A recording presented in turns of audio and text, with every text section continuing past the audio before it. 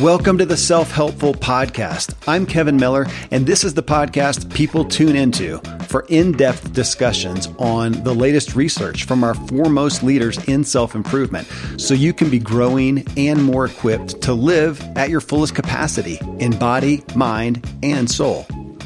In this episode, I'm back with Wendy K. Smith, an expert on organizational paradoxes and co-author of Both and Thinking, Embracing Creative Tensions to Solve Your Toughest Problems. That's what we went through in episode 1051.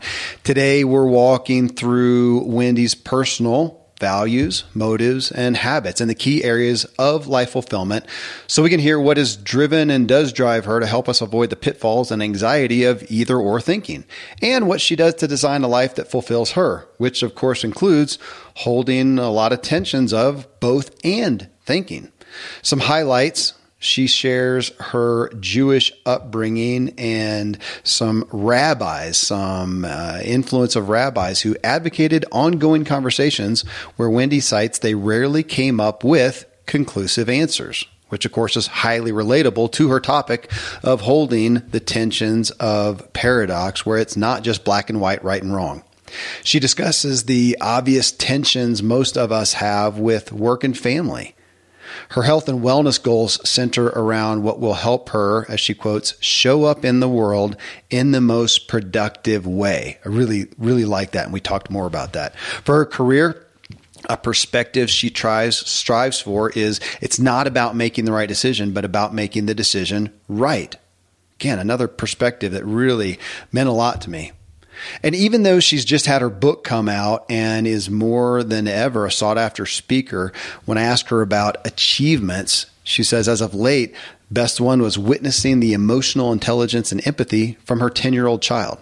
So that and more is coming up. Again, you can get Wendy Smith and her co-author, Marion W. Lewis, her book, Both and Thinking, Embracing Creative Tensions to Solve Your Toughest Problems. You can find that at Amazon or, of course, anywhere.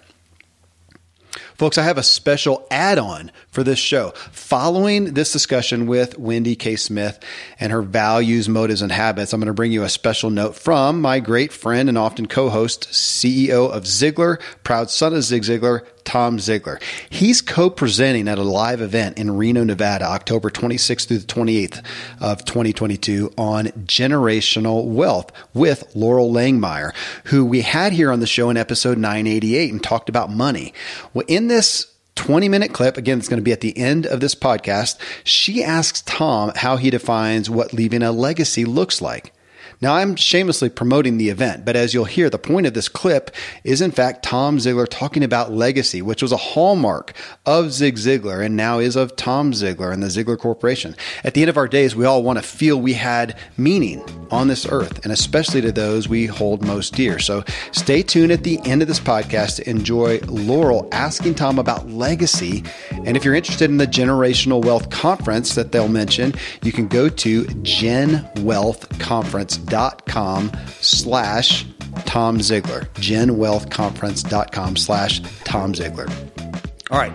Next up, my conversation with Wendy K. Smith, co-author of Both and Thinking, and her values, motives, and habits.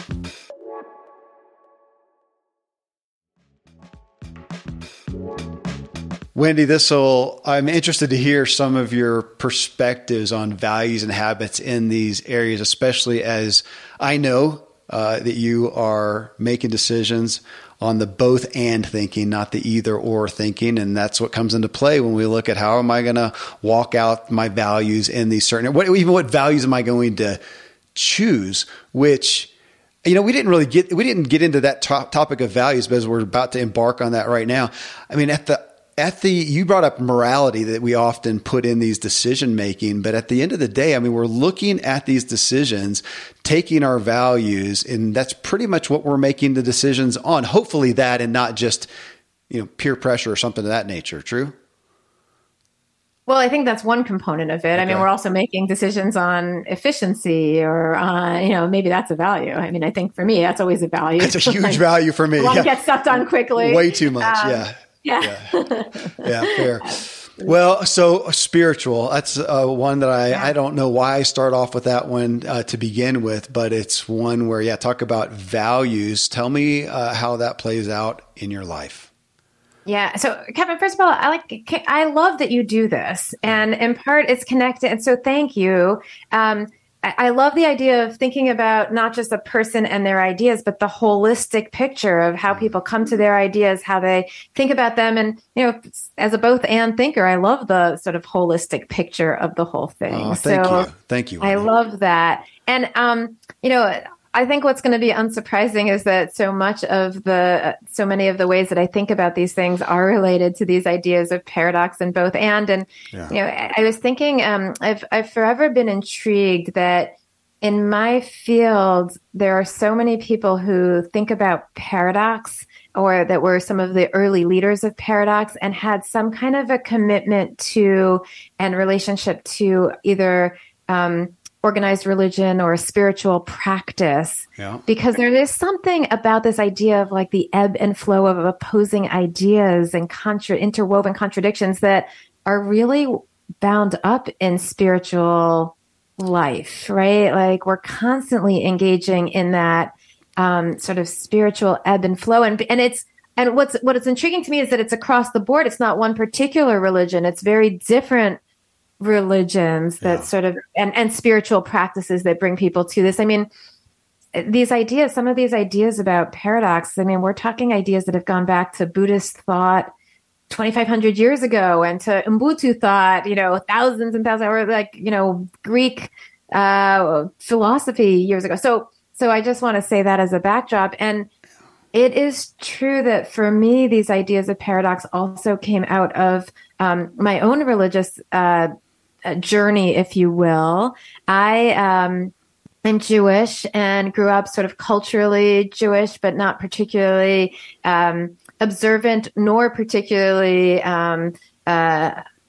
understanding sort of the nuance. And when I graduated college, I decided that I was really interested in understanding the philosophical roots and backgrounds. So after college, and this was, I think I had told the story previously that I wasn't sure what I wanted to do after college. So this was like the perfect non-decision decision, which is that rather than jump right into work, I went and spent 2 years living in Israel in service of doing a deeper dive on Jewish philosophical thought. Wow. And, I want to, so much of my thinking about paradox actually comes from that. So at the root, the sort of core Jewish text, traditional text is called the Talmud. Mm-hmm. And what this text is that it's a text of first an oral tradition that was handed down from generation to generation to generation, eventually written down. And I think it's like 200 BC, but written down eventually. And a page of Talmud, if you will, has that text as the center, and then commentary on that text flanking it all around it, with commentary from scholars and rabbis across the generations. So it's this fascinating sort of page where what you see is this ongoing conversation, this living conversation across generations, trying to interpret and understand the text. And the invitation then to be part of that, we as a generation now become part of that ongoing conversation. And the important piece, what's interesting or what was intriguing to me, was the nature of the text and the process of studying it. So I'll just take a minute to describe it, because I think it's really rich in its symbolism, but also in its messages, right? So in this text, what it is rabbis, scholars in conversation with one another about issues, debating these issues, rarely coming up with a conclusive answer, but really in ongoing debate. And in fact, there's a quote at some point in the Talmud that says that the rabbis were talking with one another, having these debates, and there's actually two really sort of famous rabbis that come up again and again. One's called Hillel, one's called Shammai, and they and their students are in these constant debates over issues, as nuanced as how to, practice a specific piece of religious observance to like more sort of broader, how do we behave in the world? And they're in constant debate. And at some point in the Talmud, there's a line that says, that translate elu ve'elu, these and these are the way to a better truth. Like that even as they're in conflict with each other, these ideas, it's the engaging, it's the opposing ideas coming together that get us to a better place. And in fact, and I'll just say one more thing here, the way to study Talmud, the classic way to study this is not to just go read it and sort of think, what do I think? It's in a partnership. That partnership, the name for it is called a chavruta, and it comes from the word chaver, which means friend. But it's sort of this sparring partner where you and somebody else are reading through this text together. And the idea is that you build over time this really deeply trusted relationship, and in service of ongoing debates, so that you can essentially, there's some language of sharpen each other, make each other's arguments more sharp, more clear, more understandable. And so the text itself is this compilation of these complex but interwoven, opposing ideas. And the way to study them is in this partnership of interwoven ideas. And I think that that's always had a really profound effect on me of, okay, so there's something big here. And the important thing to me then is that it's not just big in Judaism, although this is how it plays out in Judaism. It's big as you look across religions, seeing these kind of, it's not black and white, but these kind of complex understandings of the relationship between interwoven opposites. Well, two things I appreciate there. There's a movie, I think it's called The Nativity, and in it they depict the three wise men. And what I appreciate is it depicts them as kind of being these somewhat cranky old guys to each other, that they're the wise men, and yet they're sitting here sparring with each other. And there's that terminology of, as iron sharpens iron, and kind of back to what we talked about even in the first thing, that the benefit of that, we didn't say that, but I like that word, the sparring of these ideas and different perspectives. And if we extrapolate that, and I'll just kind of make the analogy, if that's what makes them wise, then that just lends itself to your whole message here. But to your commentary somewhat on spirituality, and I come from a staunch Christian background, and I look especially at the culture today, and I feel like the effort and the perspective of certainty is why we are seeing in many ways, the demise of the church. Is that certainty, is that unwillingness to hold the both and aspects of that. And I know that that's going to ruffle some people's feathers. I was trying to say that without making some big statement. But when we look at certainty, when we look at something like the Talmud or the Bible and look at that, and we're looking at it as humans, and my thought is God so small that we can read that and absolutely be certain on how we translate that? I struggle with putting God in that small of a perspective and not leaving room for some mystery and some both and thinking, as you showcased to us. Yeah. And I think the interesting thing is that in formal religion and in spirituality, there are places where we see, and you had mentioned this before, like some real sort of like very clear black and white, this is what it says. And I think that if we dig deeper, what we often find is, not this is what it says, but these are the debates. These are the discussions. These are the sort of rich, and it's about sort of the ongoing living complexity of the debates and the nuance of this relationship of good and evil. There's a Jewish thought that says that every person has within them both like the propensity for good and the propensity for evil. And the understanding that we are always, and it's in Christian thought too, right? Like we're always grappling between those. Yeah. And we can't just, by the way, get rid of the propensity for evil, because the propensity for good actually leads us into place, without sort of that curiosity that sometimes, might seem like leading us towards sin, but like inviting us into, sort of thinking a little bit more deeply about things sometimes. And so it's like this always, living in between that relationship between them. Well, I appreciate what you said in the story of the rabbis, and you said rarely coming up with a conclusive answer. And again, this is to the heart of what we talked about in part one of do I have to have a conclusive answer? Now I may make a decision, but can I make that decision and in confidence and humility saying, I'm making a decision. I do not have a conclusive answer, but I do need to make a decision here on what action I'm going to take, what I am or am not going to do. And I'm doing that without a conclusive answer, but this is the best I can come up with. And if we're on the spiritual aspect, I would say that is why it's called faith, not certainty. Yeah. Right. Right. Absolutely. And by the way, the invitation of this like non-conclusive answer, and again, it's your point. You have to make a decision and you can continue to revise that decision. But, and the sort of invitation, I think, of the Talmud is to invite the idea that to your point earlier, the journey, the grappling, the sharpening our own arguments is just as important as knowing exactly what to do, maybe more important. It's sort of the engagement in the discussions and the debates is critical. Well, and that's what I feel like you, at least for me, have brought to light in the message in the book from you and Marianne. Relationships is next, which to me is a pretty spiritual place as well. But so relationships, when you look at that, tell me about your values there. And I know you've got family. You mentioned in the first one that you've got, I wondered if anybody caught that. You said, I got two 16-year-olds. Those are twins. One of your top 3 achievements that you said. That's awesome. Exactly. And in fact, you can see a lot of both ending in raising twins for sure. Gosh. How they try and distinguish themselves from one another, and yet what's their ways of being interwoven with each other. There's a lot of paradox there for sure. Oh my gosh. I'm sure. Kudos to you.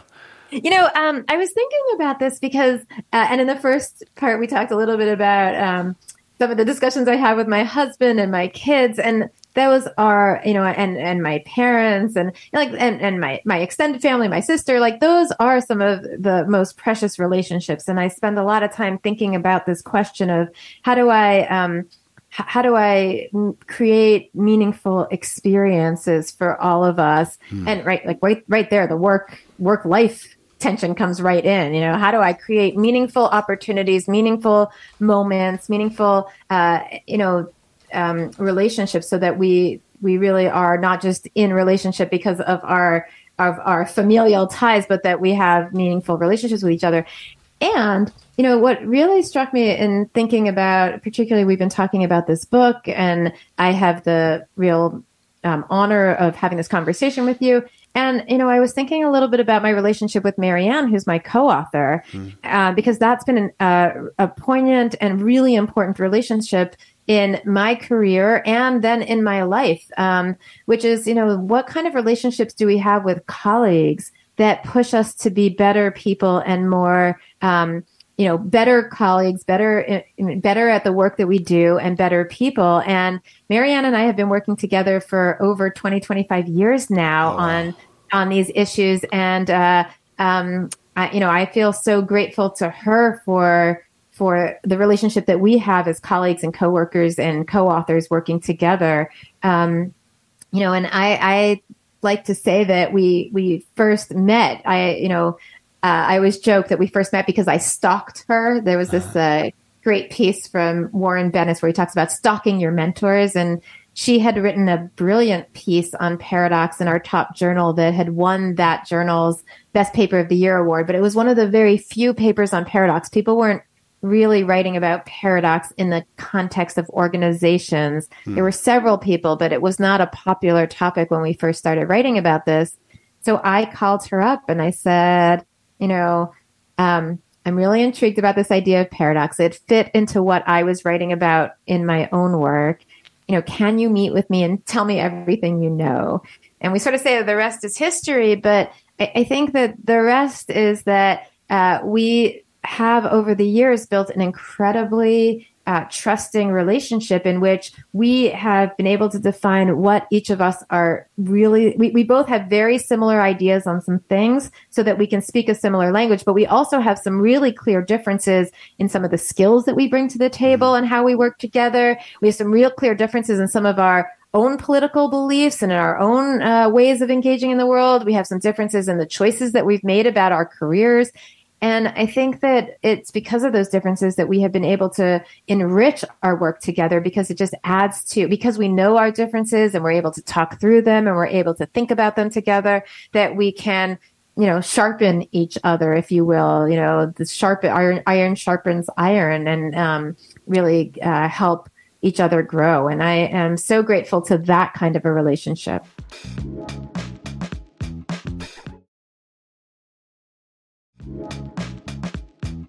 It's interesting in some of the analogies that you showcased in the book. And I think it was even in the paradoxes, and I'm scrolling up to my own notes here, where you separated those out into 4 different segments. And we didn't really go through that. We don't have to necessarily now, but you talked about, performing paradoxes, belonging paradoxes, organizing, and learning. So the one here of, and I think you mentioned it somewhere, am I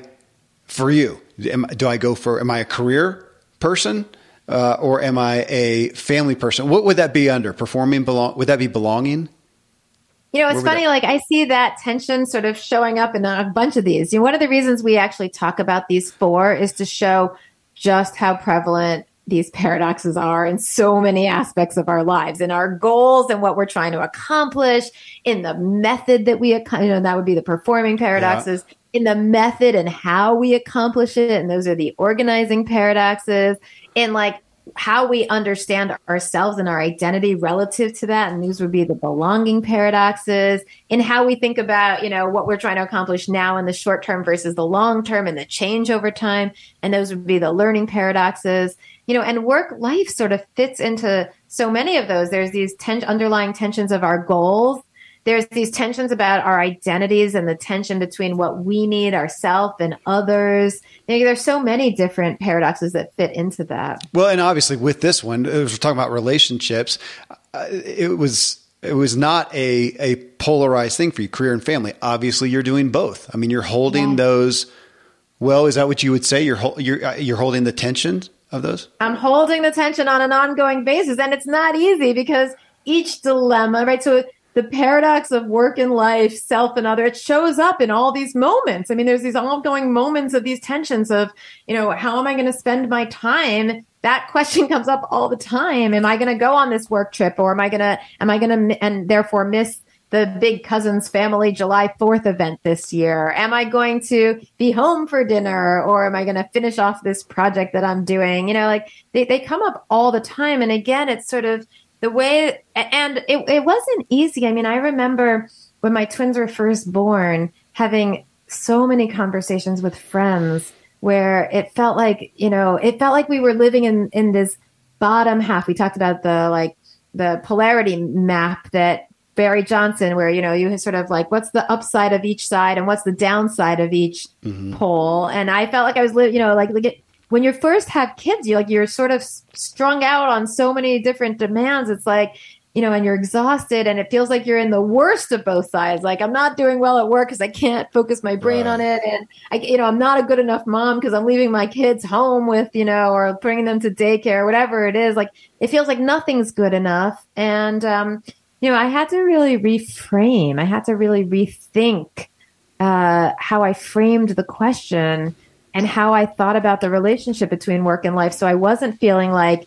I was not good enough at, I was not good at anything, to I was good enough. And over time, and this is certainly what's happened. Like, my career has been a source of pride for my kids, and they, we talk about my work, and they are engaged with, what I do, and they're proud of it. And I can bring home things that I do to really inform how I parent. And, being more connected to my kids allows me to be able to be more free to do the work that I want to do. So over time, doing both has really benefited me and my family.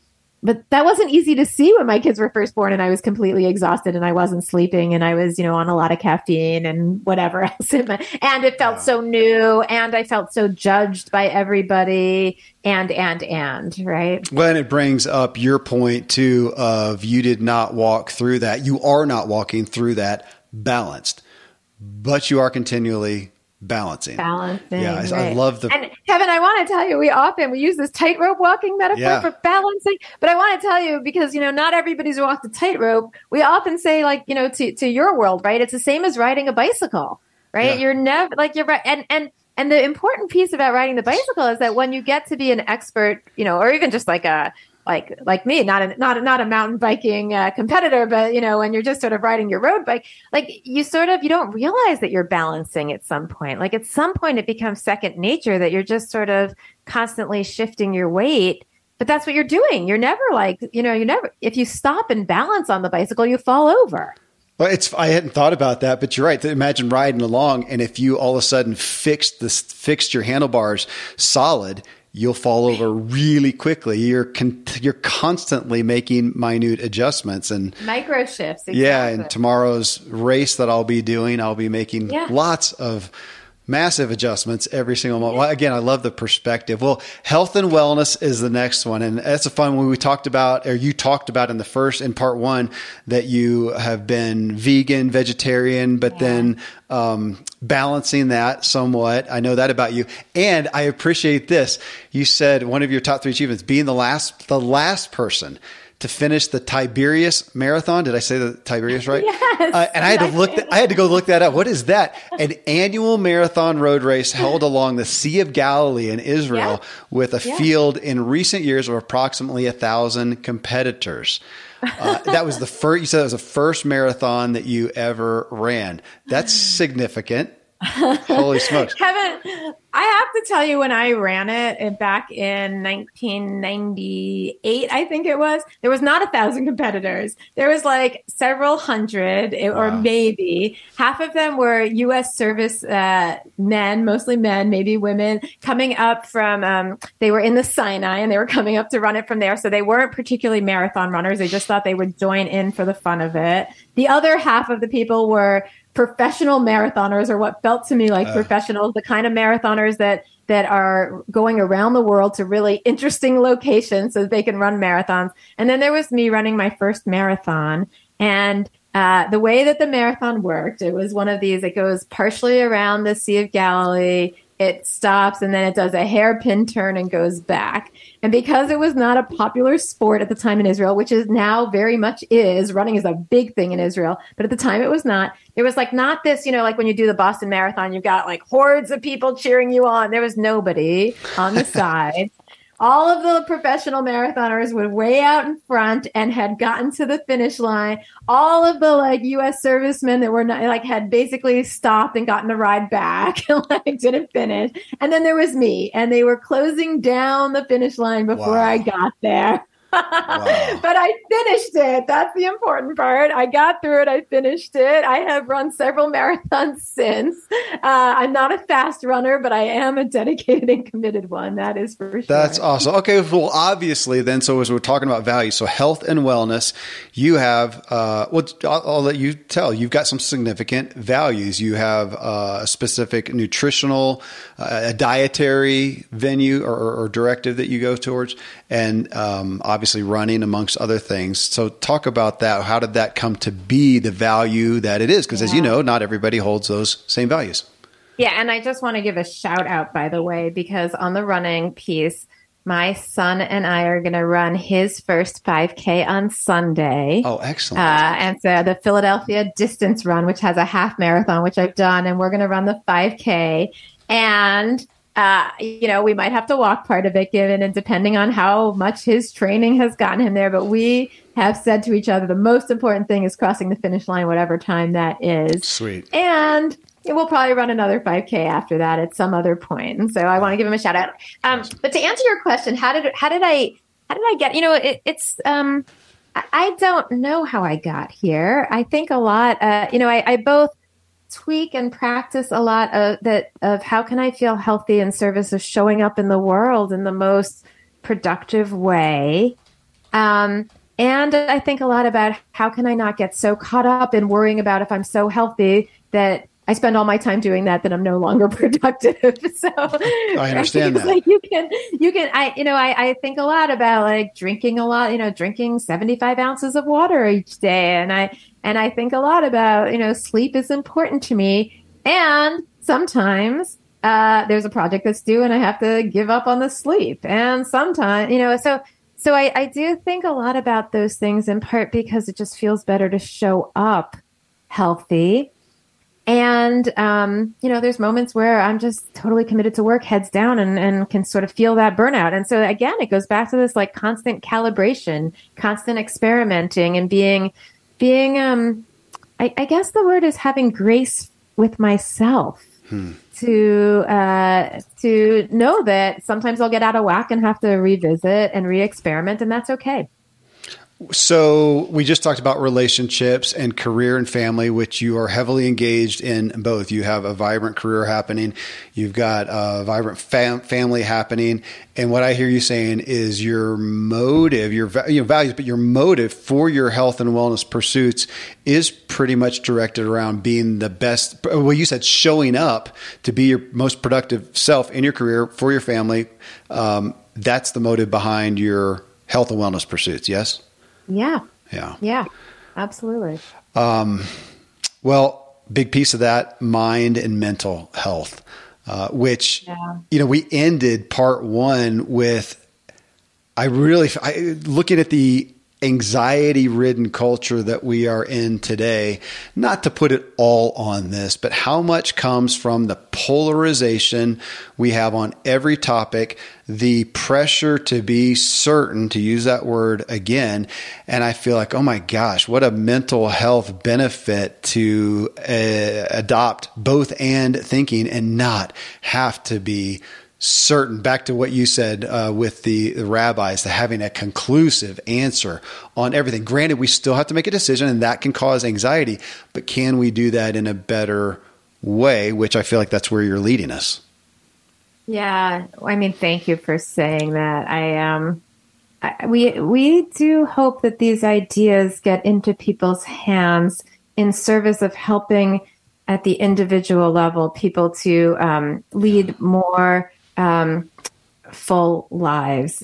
Full meaning that they feel good about who they are and how they show up in the world. Full meaning that the ways that they engage and contribute to the world. I mean, I often say, I teach leadership. I mean, that's what I mostly do is I'm a professor and I teach leadership. And I tell my students, whether it's my MBA students or my executive students, like the world has a lot of problems. And we need people who are willing and able and confident to show up and bring their talents and their skills to help solve those problems. And that's what I see leadership as. That's what I see myself teaching, which is how can I help my students, again, whether it's executives or whether it's my MBA students, to create the conditions where they feel like they have the confidence and the clarity to show up and help solve problems in the world. When you look at your own mind and mental health, do you look at yourself as mostly adopting a mindset that keeps you at the mental state you want to be, and or are there specific daily habits that you employ?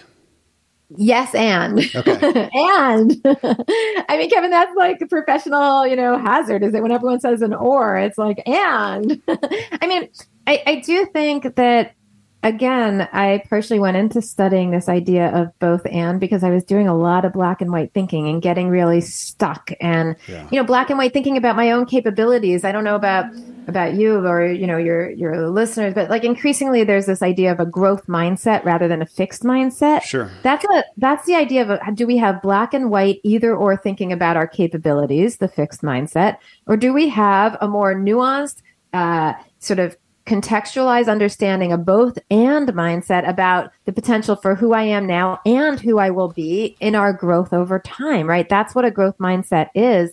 And, so I think, studying this idea has also invited me to think about what does it mean in my own decision making, in my own world, if something goes wrong. And just yesterday, I had a moment where I engaged in an activity, like I was giving a talk and I didn't like the way it went. It was not, when I give a talk and it feels like, oh, that really worked. And I didn't feel like it wasn't terrible, but it wasn't like great. I didn't walk away feeling like, oh, that really like nailed it. And I was really just sort of like down on myself and bummed. And I went right to that judgment place and right to that imposter place. Who do I think I am to be giving that? Like all of those things that we talk about.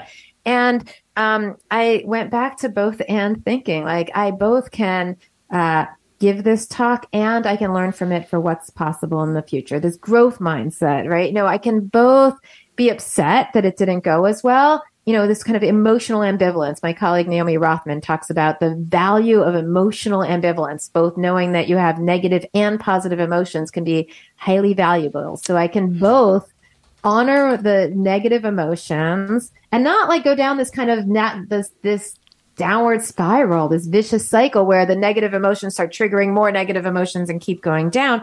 I can just say yes to them. Yeah, I kind of feel a little crappy that it didn't go as well as I want. And ask the question, okay, well, how can I learn from that? I can and be able to sort of move beyond. So, I think that this kind of both anding has helped me, does help me when I go down this negative spiral. It helps me name the negative emotions and find the potential for the positive. I'll say one more thing because I think this is important for mental health.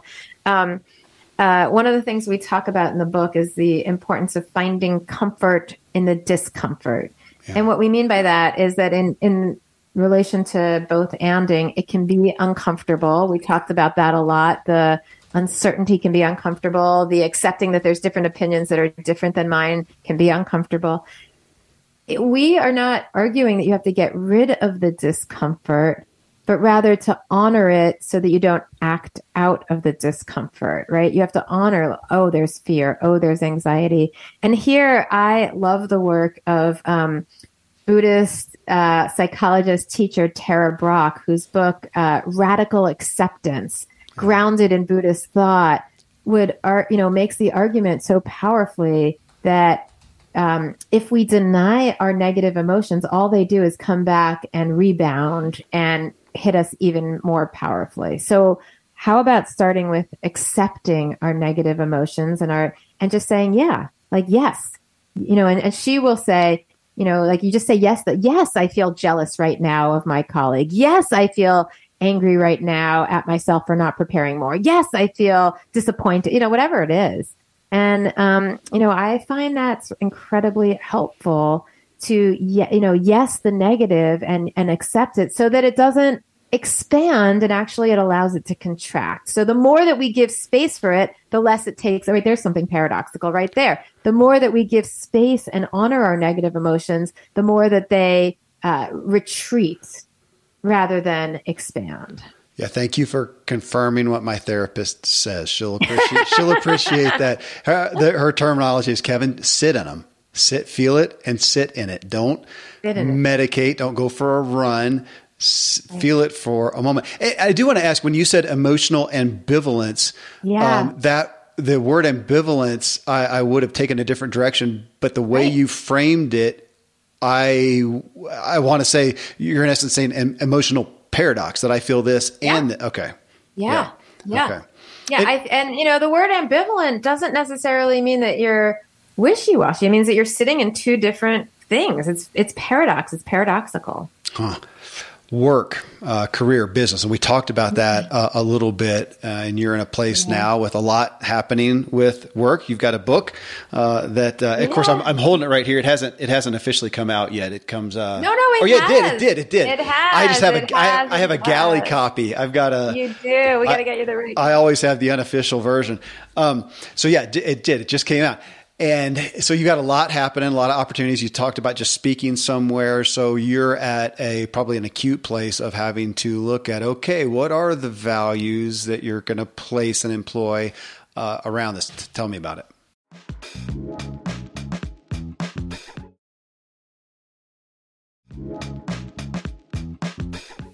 Well, I love that. And, it does feel like this is one of those junctures where I'm looking out and trying to decide what's next. Mm-hmm. And I'm trying to hold the wisdom of my previous decisions where I would get so wrapped up in figuring out that I need to make a decision between opposing ideas and actually allow these decisions to unfold more on their own time and a little bit more over time. And again, I had told the story earlier about I was really in this complex decision about what I should do with the rest of my life and found that actually that decision sort of made itself. It kind of, I had to make a decision about what to do, but I had to also let that decision marinate a little bit.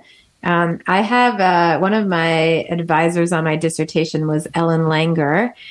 Is Ellen Langer a brilliant social psychologist who wrote this amazing book in the late 1980s called Mindfulness, that is so worth revisiting again today. And she's written since then. And she would always say, Wendy, it's not about, and this goes back to this decision fatigue, it's not about making the right decision. It's about making the decision right. Meaning that, sometimes we make a decision and we have to choose one or the other. And it's a question of how we implement that decision, how we revisit it, how we think about it. So it's not about, am I going to choose between, academia or medicine? Or leadership or medicine. Eventually I have to make a choice about which path I'm going to go down.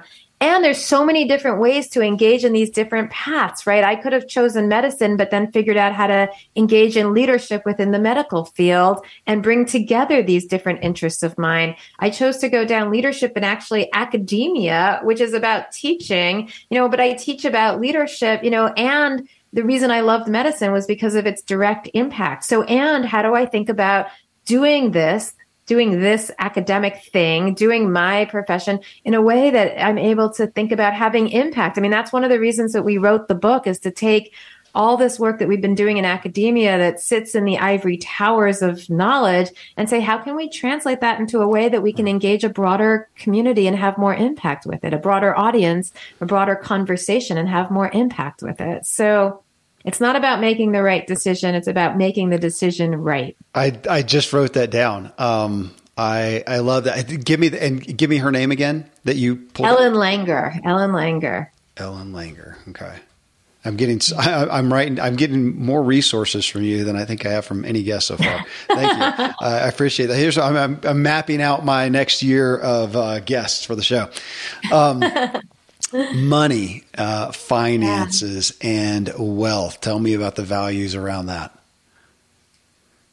Kevin, I have an idealized value around this, one that doesn't always play out because it's hard to in our society, but I definitely have an idealized value. And here I would pull out the work of Charles Eisenstein and his book, Sacred Economics. So there's another one for you. And he talks about how we've become a society in which we highly value the accumulation of wealth. And what that means is that we have a lot of money in bank accounts that's not moving, that's not energetic, that's not making a difference, that's not sort of moving around. And would we have a more sacred economics in which more people are being able to be taken care of in the world by having resources that aren't being, the pejorative term would be hoarded, the, valuable term would be accumulated, and be able to share those resources in the same way, and he goes back to bartering societies where the goods that we have had to be in flow with one another in order to be able to get the goods that we needed to be able to live in the moment. And so I have a bit of an idealized vision of what that could look like. It's not, I don't want to put a label on it because I think the labels feel like they don't fully describe, describe the value of it, because I wouldn't label myself into socialism or communism or capitalism. I think there's, again, huge value in what we have as a capitalistic system that really inspires growth and change and innovation and technology. And there's value in thinking about a system where that growth and change and innovation and technology does not create this lopsided sense where there's so much accumulation of wealth within such a small number of people, but rather sort of more spread out. And so, I feel like there's an idealized sense of, at a personal level, thinking about what it means to have resources that become more abundant by being in flow rather than become more scarce by being in a stock situation. But that's not the world that we live in right now. Well, it's interesting for you to say that. I found myself talking with my kids and them questioning a lot of wealth. You take the latest billionaire or whatever. And I find that those who are, often at the really high ends of wealth, people have the perspective that they are just sitting there, sitting on it. And yet I often find with a lot of them on the good side that it's out there working. It's out there doing things. It's not just them sitting on a pile. And it's interesting knowing you from your Jewish heritage. One of the people that I revere in this arena of money, finances, and wealth is Rabbi Daniel Lapin.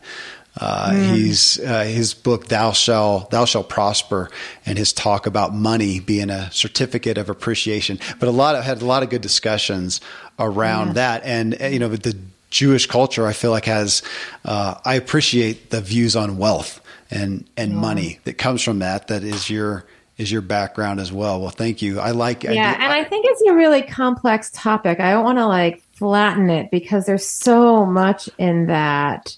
In these ideas, that I think, we could spend hours and hours and hours on this one. And, I think that I have a lot of empathy for people as wealth is often as an indicator of status and also an ability to be able to get more stuff done. I mean, I don't poo-poo wealth at all.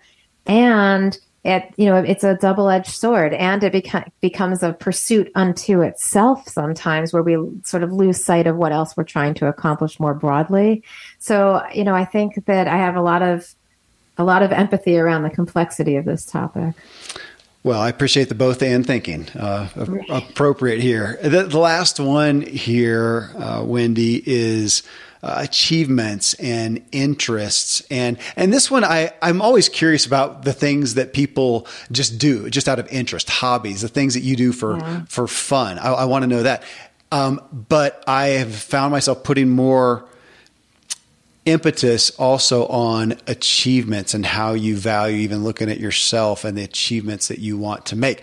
But I want to start with just the interest, whether it's play, fun, self-care. What does Wendy do for herself? Yeah, I love that. I mean, there's so many great things to put in that category. I am a total outdoor. I mean, it's about getting out into nature. You're going back to the mental health category. I would say, for me, mental health is on the practices side. It's two things. It's people and it's nature, right? So when I find that I'm sort of downward spiraling into my own kind of my mind is kind of going into its own ruminations that aren't helpful.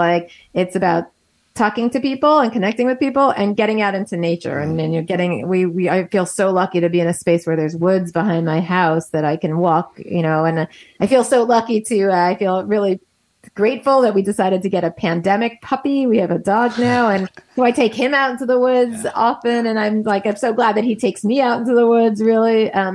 So people in nature, and so to me, a great weekend would be hiking and camping. We don't do it often enough, but it would be hiking and camping, being out in, and what I love to do. And again, this is talk about trying to make time for. What I love to do is, several years ago, I started making time to do one-on-one overnight camping with each of my kids, to have that sort of special memory with each of them.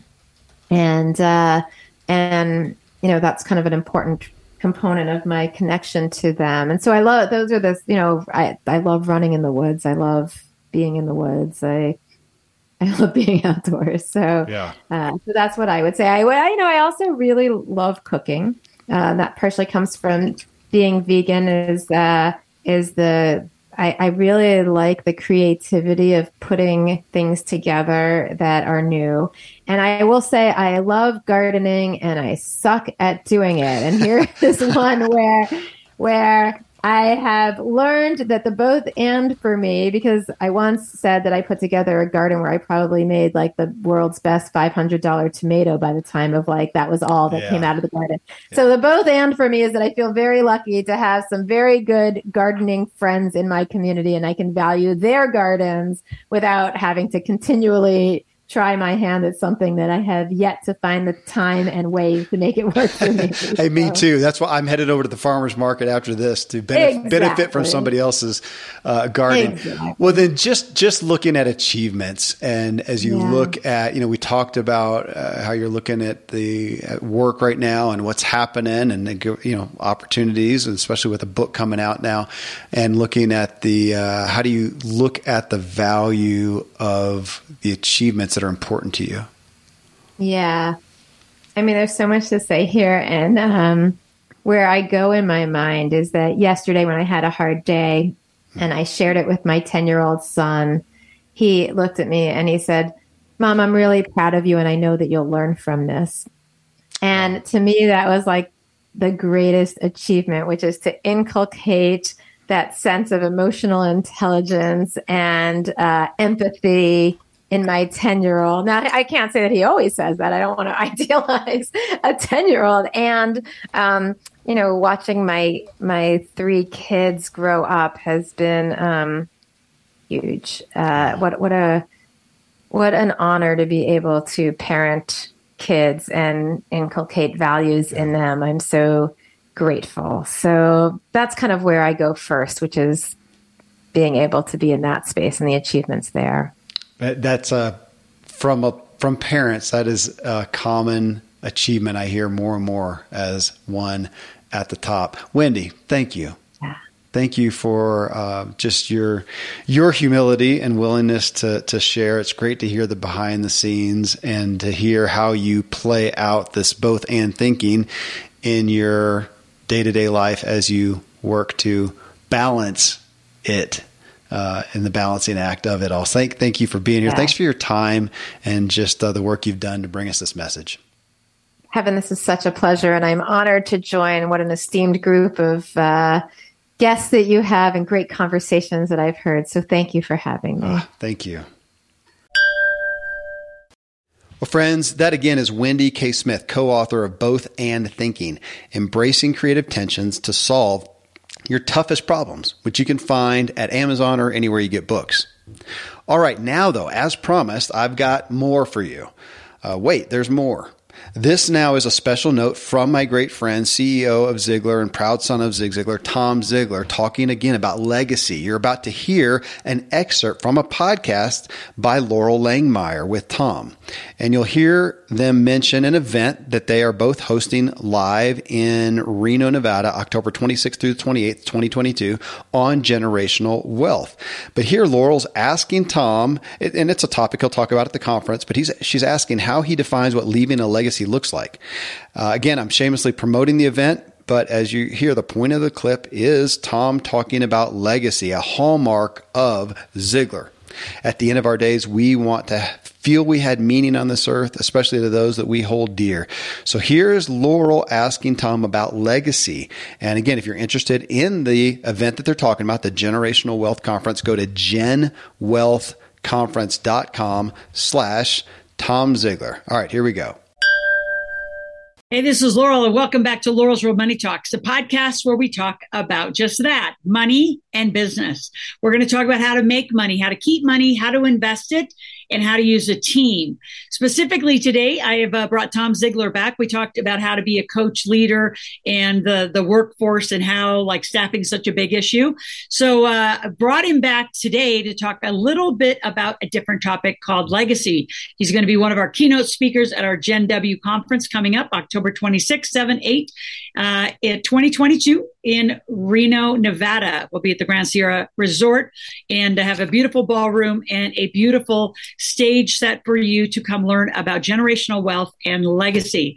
So Tom Ziglar, if you don't know him, you probably have heard of his father, Zig Ziglar, has had, again, the rare privilege of growing up with this amazing man, which is also, Tom, why I wanted to have you on, because I do want to ask you some personal questions. You can go where you want with them about you and Zig and how Zig raised legacy with you and Julie, your beautiful families.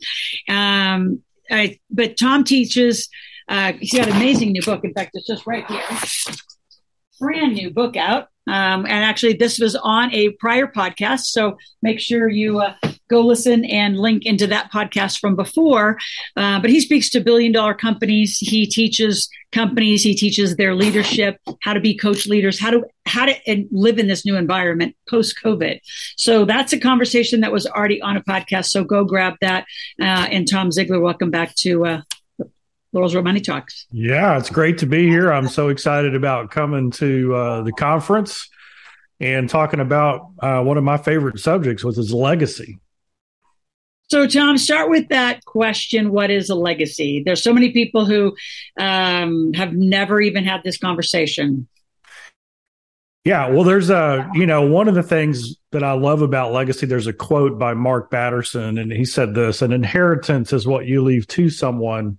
A legacy is what you leave in someone. And so there's a big difference. We want to do right by our family. We want to set it up. We want to create a financial security net for them. But legacy is really how they make the choices and decisions once they've been given that gift. And we really got to do both, right? We've got to do both if we're going to prepare those we love for the things that are coming along. So to me, legacy is when you prepare someone to handle the furnace, because life's going to come at you. It doesn't matter how much you plan and all the things, life can still hit you. And so legacy is when you prepare someone to make good choices, even when the times are tough. That's beautiful. I haven't heard it said that way. That's I'm gonna requote you over and over on that as we walk into this event. At the event, we're going to be doing some values work, some mission work.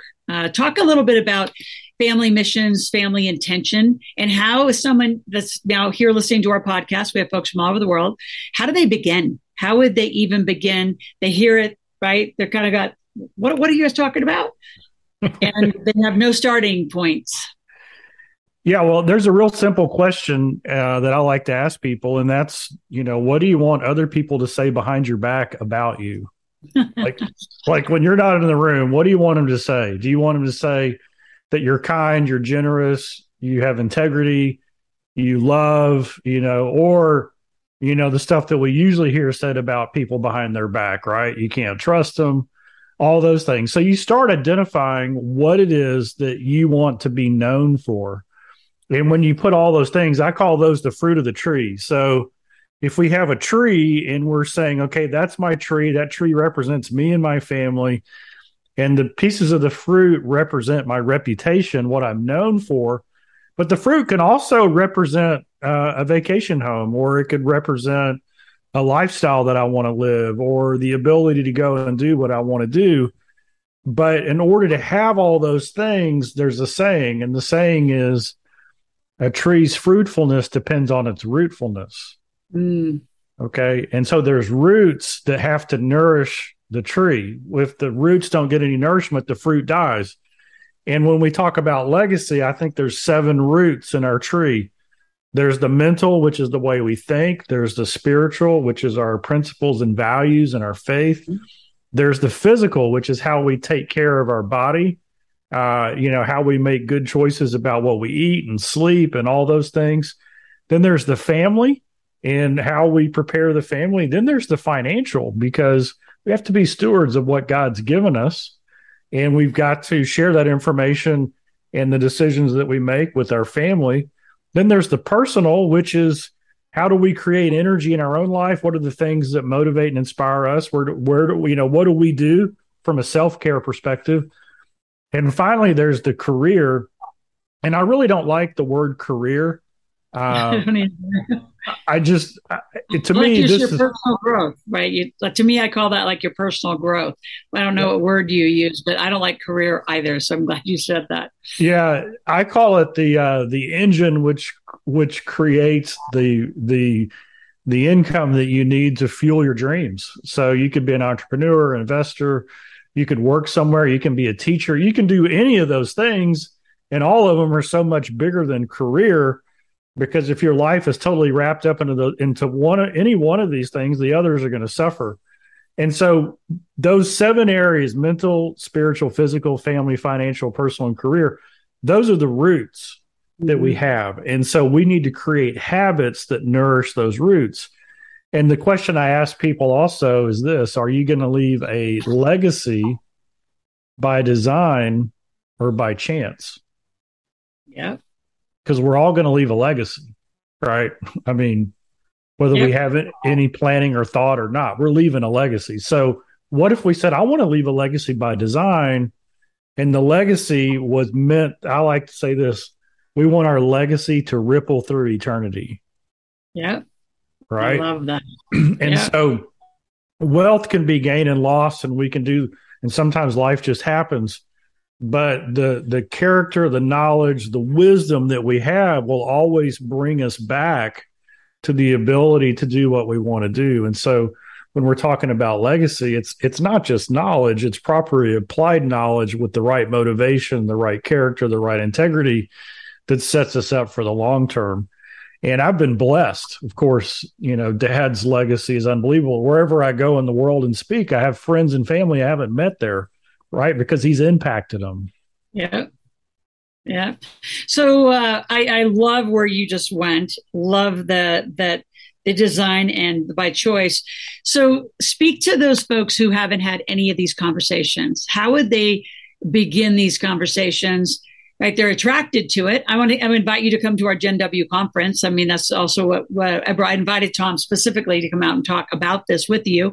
And then we have a group that is going to really dig into the nuts and bolts of wills and trusts and insurance and entities and taxes and all the nuts and bolts in the finance business side of it. But I wanted you exactly to do what you were doing, Tom, which is bring I'm going to say a broader color and a broader spectrum to what we're talking about. So for the person listening going, I like it, I have no idea how to begin, what advice would you tell them? If you're talking about family legacy, the best place to begin is the dinner table. You have conversations on a regular basis, intentional. So it could be as simple as, every Thursday night we're going to have dinner. And at dinner, we're going to talk about a principle or a value. One of my friends who I shared this with, he started doing it with his family, and they had their family values, right? They had their, and so they decided, and every family should do this. You get the kids involved, you get everybody involved, and you say, well, what's the fruit we want on our tree? And so one of the pieces of fruit that they had on their tree, and, we think of like love or kindness or respect or humility or integrity. They actually put the word weird on one of their pieces of fruit. And, and I said, well, how did that happen? And so what they would do at night is at the dinner is they would say, well, what happened in school today? And the kids would talk about, so-and-so got in trouble, or this teacher said this, or everybody's upset about this. And then the dad, Charles, would say, well, what do your friends say?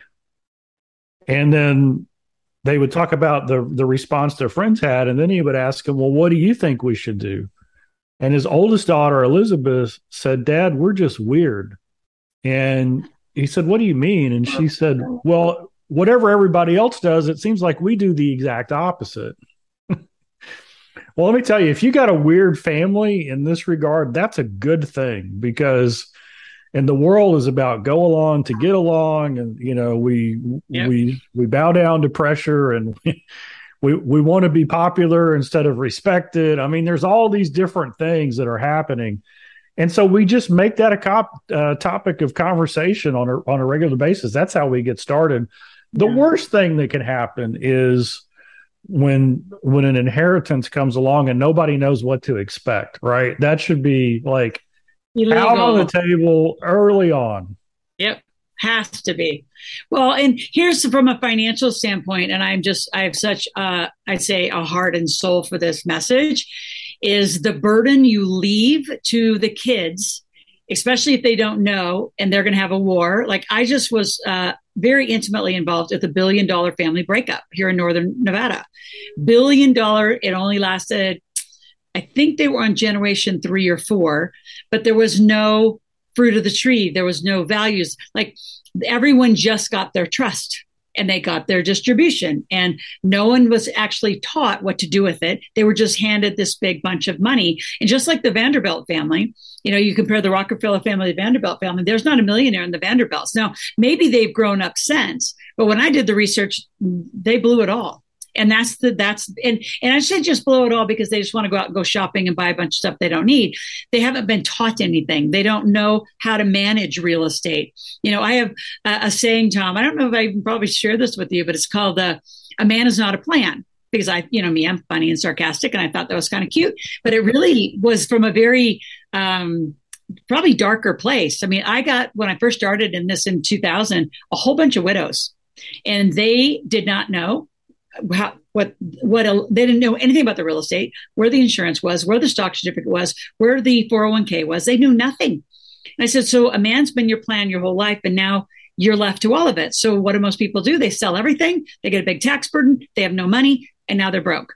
And it's just sad. The stories, I could tell stories after stories after stories of why, that path of not knowing is a very dangerous and sad one. It hurts the family desperately when you do it. Yeah, I have a quote, and the quote is, don't fall in love with success.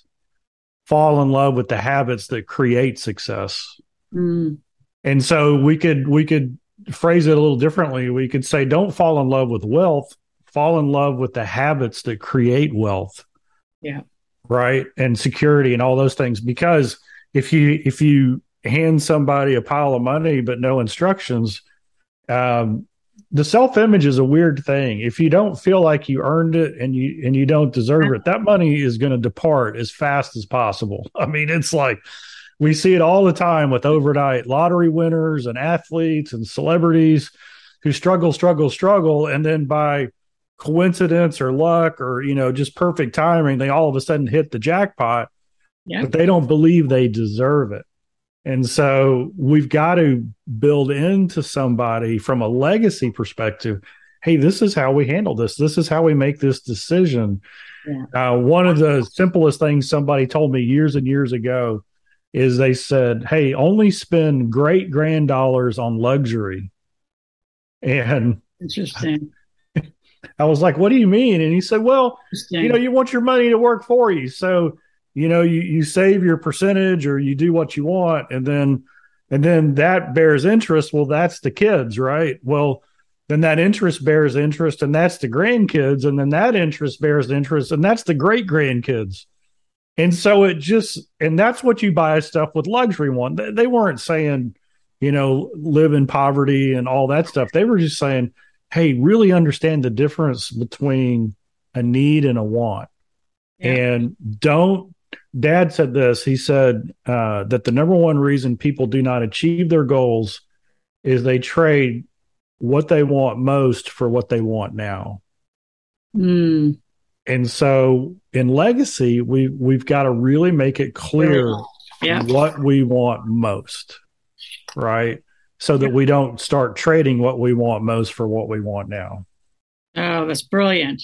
You have so many good quotes. I wonder where you got them all. Tell me more about Zig. Tell our listening audience, right? I don't know that they've ever had the privilege. I actually met your father, and it's not even so inspirational. I mean, just brilliant, kind, integrity, everything that you're speaking of. Tell us some of your family legacy kind of experiences, things that went on. Yeah. So, Dad was amazing. We estimate he impacted about 250 million people in his life, 45 books. There was a 30-year span where he spoke 30 times a year to at least 12,000 people each time. Wow. Those were the big events that were going on. That's never going to happen again. I mean, between the internet and the way we learn and marketing and media, it's just never, there's going to be big events, but it's never going to go city to city to city like he did. And people, they loved him, and they would be inspired by his message. But the thing that really changed them was when they stood in line to get an autograph, and they might wait 2 or 3 hours. I mean, I remember events where he got done speaking at 1 a.m. and he was signing until 4 a.m. And people were standing there all of these hours. And then when he passed away, we had, I think it was 12,000 comments on Facebook. And not just, rest in peace, but I mean like paragraphs of people. And the common theme was this, what Zig Ziglar inspired me. I heard him speak, but when I stood in line, it was like and then I finally met him, even though it was only for a minute, it was like I was the only one in the room. Yeah.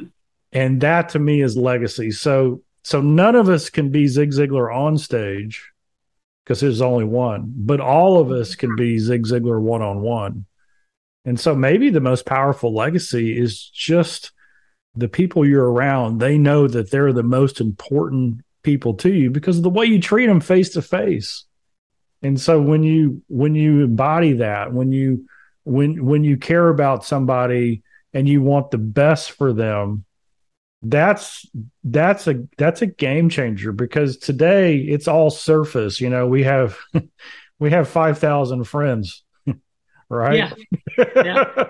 And we know 10 of them. Wait a second. We need to develop that deeper relationship. So legacy is about relationship. It's about how well we know someone and wanting the best for them. There's some stories I'm gonna save for when we're together, but legacy was very intentional in our family. In all of those areas, at dinner tables, I would assume.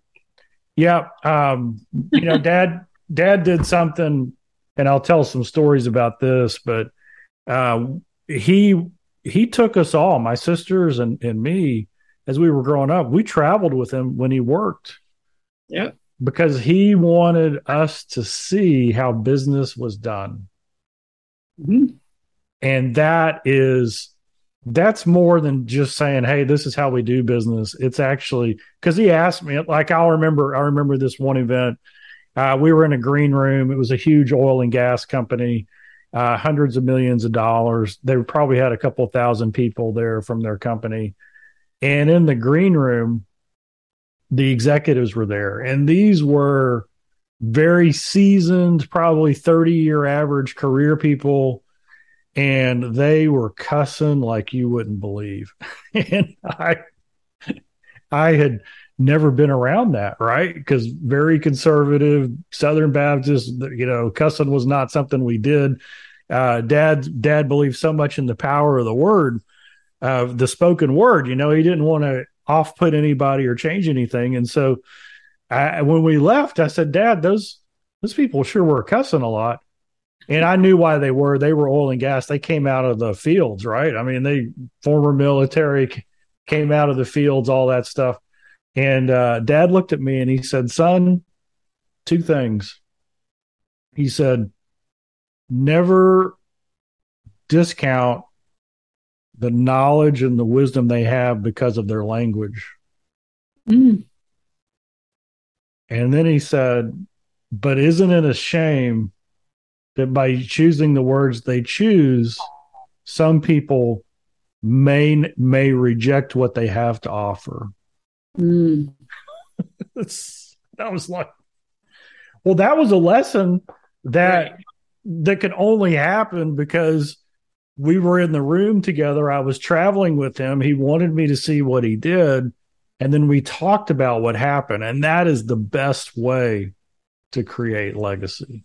And that's the way it was all through history until probably the last couple of 100 years, right? You learned what you did, what your parents did, and you worked beside them from the time you could, 5 or 6 years old. Yep. And then it changed. And, when I decided to be a mom in 1999, a single mom, that was where I went as well. I said, I'm going to take them with me everywhere I go. And so, my kids were blessed to travel all over the world multiple times. And, some of the, it was so interesting. My son just won a huge scholar award, and he named me his hero.